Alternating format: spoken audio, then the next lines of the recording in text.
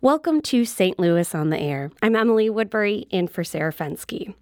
Last week, the Illinois Department of Natural Resources announced 12 sites in the state that were added to the National Register of Historic Places during 2019.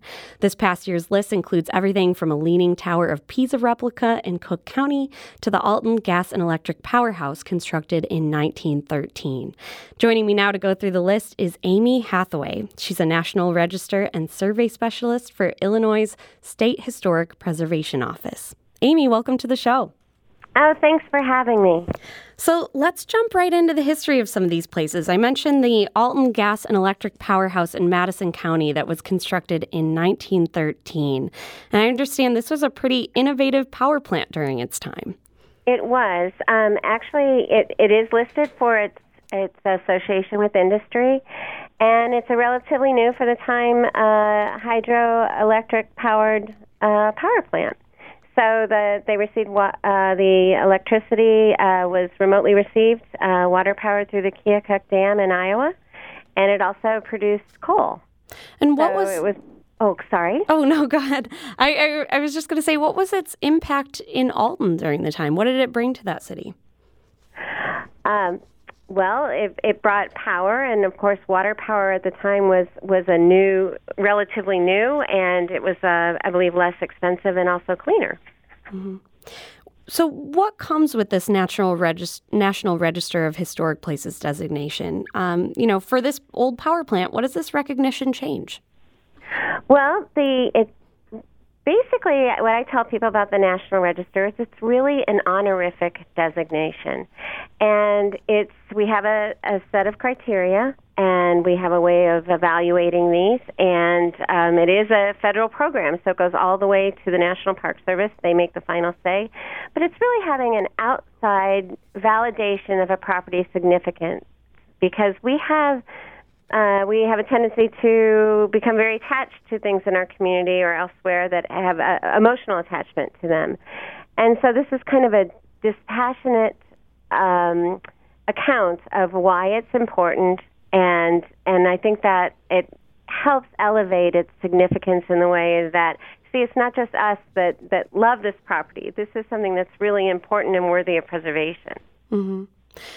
Also on the list is the Hunziker Winery site in Warsaw. I hope I'm saying that right. Is it the Hunziker Winery site? That's the way I say it. Okay.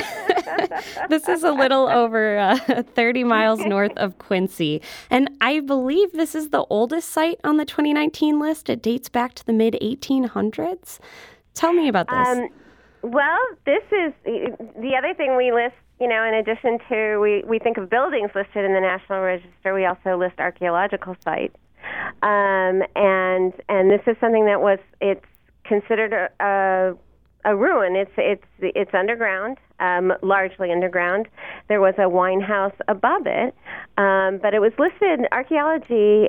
We list things really for what they may tell us, and this was considered important for what it might tell us about the wine industry and winemaking at the time. So I see in a photo, it's actually, so there is a little bit of an above-ground ruin, but you're saying most of the interesting aspect of this is this underground cellar that was used for wine production. Yeah, it's pretty amazing when you look at it and how well intact it is underground. When you look at the above ground, it kind of does look like not much, but underneath, it's the engineering that went into that is remarkable. So what does this property tell us about, mid-19th century wine production in Western Illinois? Well, that's something that the expert consultant can probably offer more information to than I could. We help people with the process, and this nomination was something that I didn't personally work on, but it was, it kind of was like what was stored in there, and a little bit more about, wine production at the time, I mean, it's still going on now. Mm-hmm. Well, and perhaps this is something we'll have to look into for a future show. It sounds very interesting. I don't think it would be a problem to look in the history of wine and winemaking. I think that would be kind of fun. Mm-hmm. But it talks about like some of their conclusions were, I guess they called it kind of a wine frenzy at that time, which I thought was kind of an interesting way to put it. But, how to determine the quality of the wine and all of these things in the manufacturing. So there are all sorts of things in this nomination that talk about it in the production. So, and of course there are a lot of, German settlements in the area, and still to this day in that area and across on your side of the river, a lot of wine production. Let's travel a bit farther north to a very unique structure situated in Cook County, just outside of Chicago. In the city of Niles, there's a Leaning Tower of Pisa replica. It's called the Leaning Tower of Niles, and I believe it's about half the size of the original in Italy. Yeah. How did this come about? Well, believe it or not, this was actually once in a very large park that the owner built he had a company in Chicago and ventilating fans companies, and I believe he was also a German immigrant, now come to think of it, and he started his own business, and he was very, very good to his employees, and he built this park, and the park had, lakes and pools, and this water tower was needed to, for having those pools and lakes there. And he didn't like the looks of it, from what I understand, and so he put it in this Leaning Tower replica. And I don't think anyone really knows why he picked the Leaning Tower. I know he was interested in science, and certainly interested in Italian history and Italian scientists. So they thought, well, might be. Since it was privately owned, and the city was behind nominating this property. They prepared the application, and the city employee pointed out, since it was private, there wasn't a lot of paperwork that they could find on it, on actually the reasoning, the rationale behind it. But it is remarkable, and it has bells. I think there's 5 bells, and 3 of them are actually from Italy. One is from the 16th century, and one is from the 17th century. Oh, wow. That's incredible. Exactly. And we're like, well, how did this come to be? And we really don't. There's a lot of questions about it, as far as we don't know how this got there. But it's fascinating, and we listed it for its architecture. There's a style of architecture called mimetic or programmatic architecture, and one of the characteristics of that is, replicas of monuments like the Statue of Liberty or something like that. So that's why this was listed. How did these sites come to your attention? What is the process of getting on this list? Well, there's all different ways. Some people, like, for example, the city of Niles, it is recognition-based, and a lot of us come to us. We don't go out and have people apply. People come to us. We're government, and so we some people probably wouldn't want the government coming and knocking on their door saying, do you want this listed in a federal program? So they come to us, either, this was a city, and it was kind of to help promote the property, and it was something they thought was very important to the community. Hunziker Winery, the archaeological site, was owned actually by the Department of Natural Resources. They're the ones who were behind that. There are tax incentives for properties that are income producing, for properties listed in the National Register. Sometimes that's the reason why people come to us. I would say, though, largely they're people who are interested in their community and in their history, or in the property itself, and want that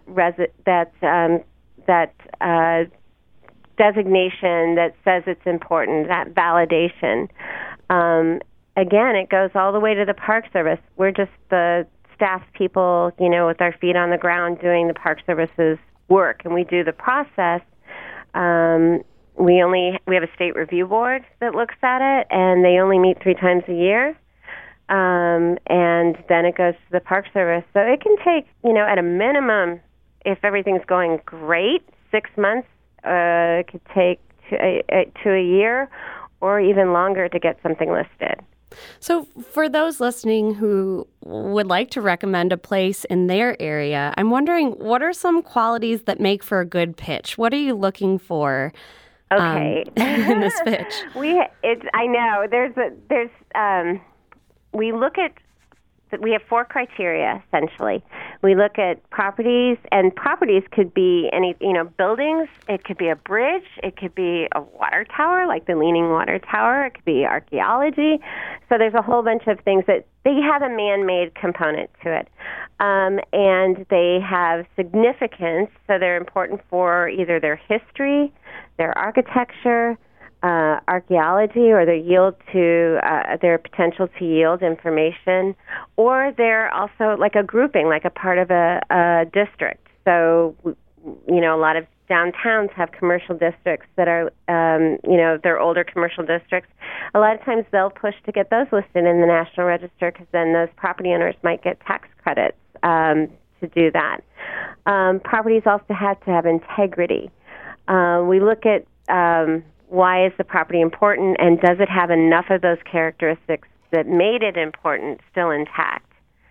Properties are generally 50 years or older. We do have exceptions to the rules. If it's less than 50 years old, it has to be exceptionally significant, because the 50-year rule gives us context. And, something that's important today might not be important in a few years. So that's why there's this time. But then there are sites like, for example, what happened in 9/11, 2001. We have that site is listed in the National Register. We all know the significance of that. It doesn't need the passage of time. Amy Hathaway is a National Register and Survey Specialist for Illinois State Historic Preservation Office. Amy, thank you so much for talking with me. Oh, thanks again for having us. And I should mention, if you are curious to see some of the sites that Amy and I were just talking about, the Illinois Department of Natural Resources has provided us with some photos, and you can see them on our Twitter feed right now and on our website at stlpublicradio.org. This is St. Louis on the Air on St. Louis Public Radio, 90.7 KWMU.